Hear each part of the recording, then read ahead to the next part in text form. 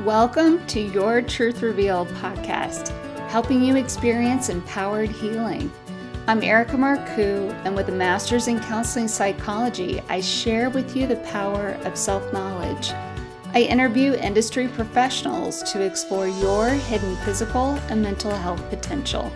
You're listening to episode 38, Know Your Reincarnation. This is the second part of an interview with child psychiatrist Jim Tucker. I contacted him as I was watching the Netflix series Surviving Death. He reveals children's accounts of remembering their past lives. I'm glad to give you the opportunity to listen in as we continue our fascinating conversation. A number of the children have shown birthmarks or even full birth defects that match fatal wounds on the body of the previous person. There's one case where the previous man was killed by a shotgun blast to the side of his head, and the little boy was born with just a stub for an ear and an underdeveloped right side of his face. When he got old enough to talk, he described his memories. Jim received his medical degree in psychiatry and undergrad degree in psychology from the University of North Carolina at Chapel Hill. He is the Bonner Lowry Professor of Psychiatry and Neurobehavioral Sciences at the University of Virginia and the Director of the UVA Division of Perceptual Studies. Listen as Jim and I explore these children's memories and the message they may reveal about our soul's experience. Why does your research focus on children rather than adults?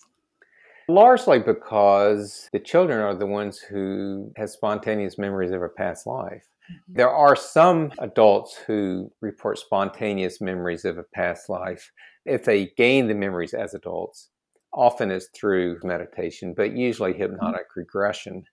We're skeptical, to be honest, of hypnotic regression because hypnosis is a very unreliable tool, even for memories of this life. There are examples where people can get some amazing hits. They get hypnotized, recall a license plate number from a crime scene or whatever.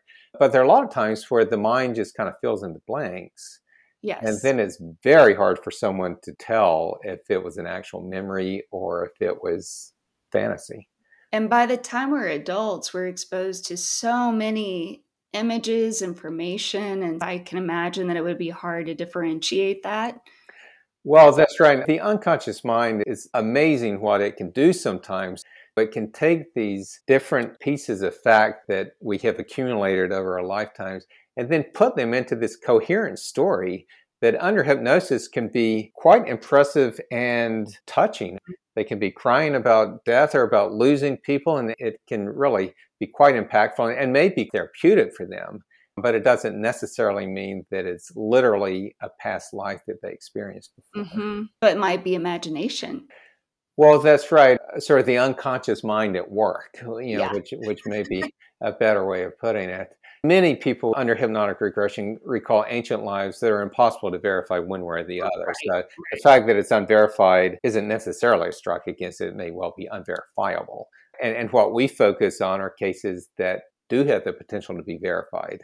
So typically that means modern cases where there are enough details and the right details where we're able to check on them and see if it matches somebody who lived before.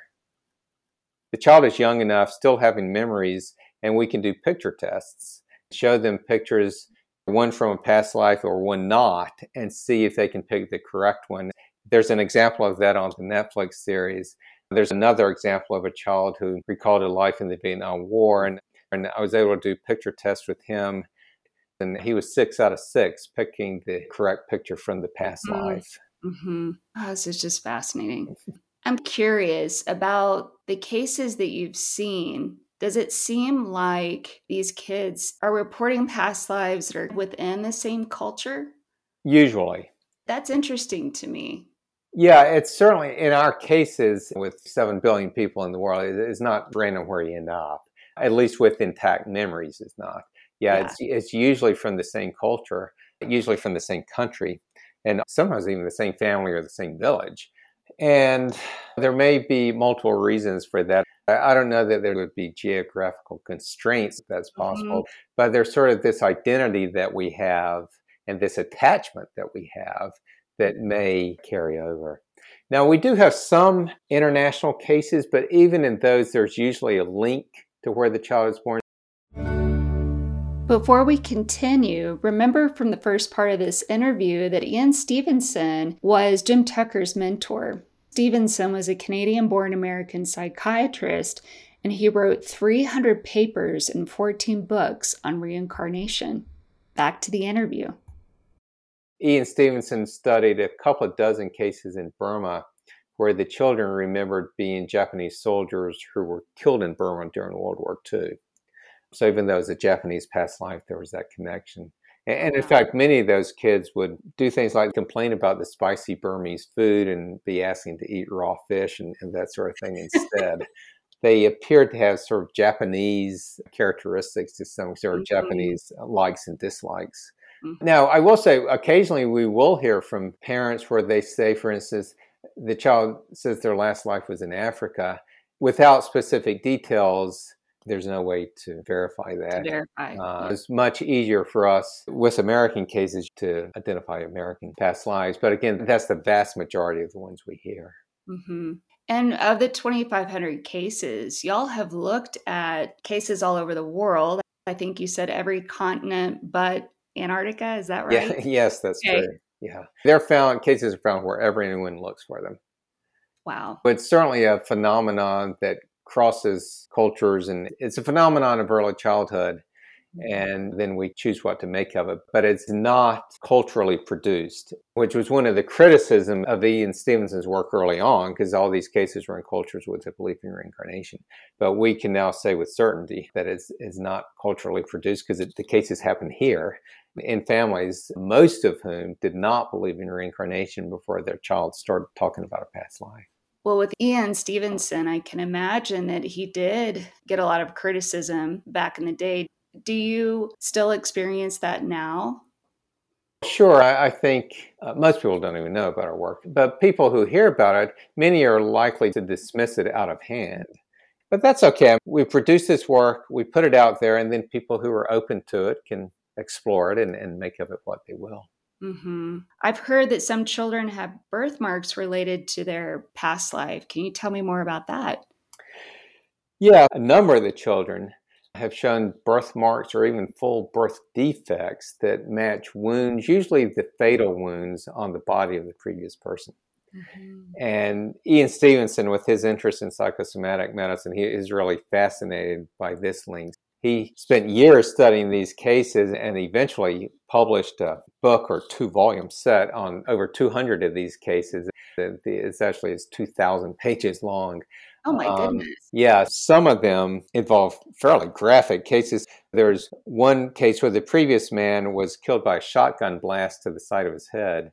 And the little boy was born with just a stub for an ear and an underdeveloped right side of his face. And then when he got old enough to talk, described these memories. And there's one where the little girl remembered the life of a man who got his fingers chopped off as he was being murdered. And she was born with very deformed fingers. Oh my goodness. And Ian listed 18 cases where the children were born with 2 birthmarks, ones that matched both the entrance wound and the exit wound on the body of a gunshot victim. A case that Ian and I studied together, an American case, where a little boy was born with 3 things that matched with his deceased half-brother. His half-brother was a toddler when he developed cancer and then died at a very early age. And 12 years later, this little boy, Patrick, was born with opacity in his left eye. It's called a corneal leucoma. It made him essentially blind in that eye, the way that his half-brother had been due to a tumor. He also had a nodule over his right ear that matched the place where his brother had a tumor that was biopsied. That's actually how the diagnosis was made.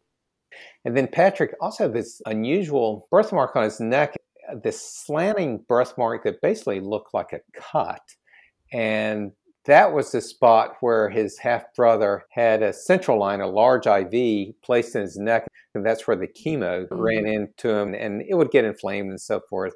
In addition, when Patrick got old enough to walk, he actually limped the way that his half-brother had. Even though he seemingly had no medical reason to do so. Patrick may have been his half-brother, and Patrick was born 12 years after his half-brother died. That's right. He had these birthmarks and then started talking about his half-brother's life. With each of these birth defects that Patrick had, they corresponded to things that would have made particular impressions on his brother's consciousness. Being blind, limping, having the nodule where he underwent surgery. It looked like these things made this impression on the consciousness, and then those got carried over to the developing fetus and then showed up in similar ways on Patrick when he was born. Right. This is phenomenal, really. And to think that this has probably been the case throughout humanity. It's just this is a slice in time where you and your division are doing the research and looking for the facts. Well, that's right. There's certainly no reason to think it's purely a modern phenomenon. In fact, cases were reported in the early to middle 20th century before Ian Stevenson got involved. He collected some of these reports and eventually published them in a paper where he did analysis on them. And it's a phenomenon, at least around here in the West, essentially no one paid any attention to until Ian Stevenson got involved. Was he one of the first in the United States and American culture to do this kind of research? Yes, he was the first to do this systematic study. And then several of us got involved following his lead. So the work certainly continues. Ian passed away in 2007, remaining active almost until the very end, and produced a tremendous body of work. The work is ongoing. We are still looking to study cases. Probably the most important part is understanding that we're consciousness and that we have this physical body to take care of as best we can to make the most out of this life. There are things in the consciousness that are kind of stuck, and we can change and we can grow and we can heal. Along those lines, we hear people wanting to figure out who they were in the past. And frankly, I encourage them to focus on this life. It's nice to advance enough where whether life continues on is not as important as experiencing each moment. Feeling like there is this larger consciousness and this isn't it can help us in that process. But ultimately, it comes down to making the most of each moment and the love that we share with our loved ones. And people can get too focused on past lives and lose the big picture.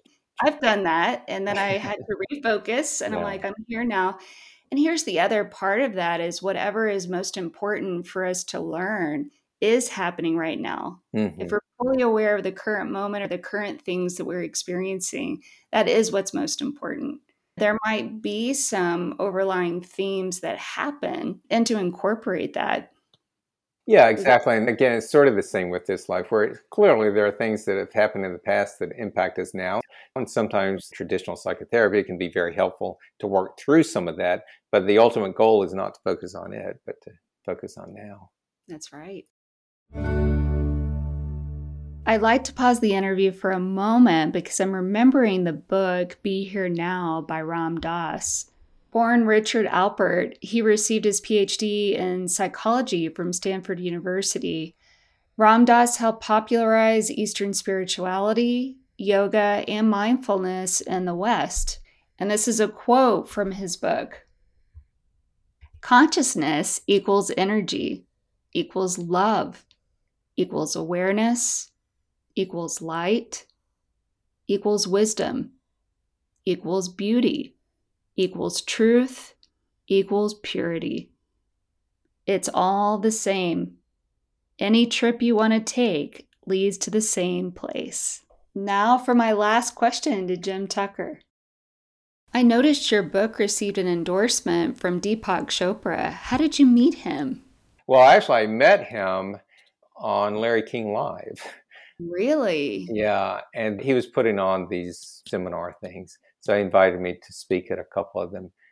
I did meet him once. I was living in DC and he was giving a free talk at a church. I was like 26 years old and I just froze because I was starstruck. So he wanted to talk and I couldn't speak. It was so embarrassing, but that's all right. Yeah, I'm sure he has met hundreds of people and gotten that reaction.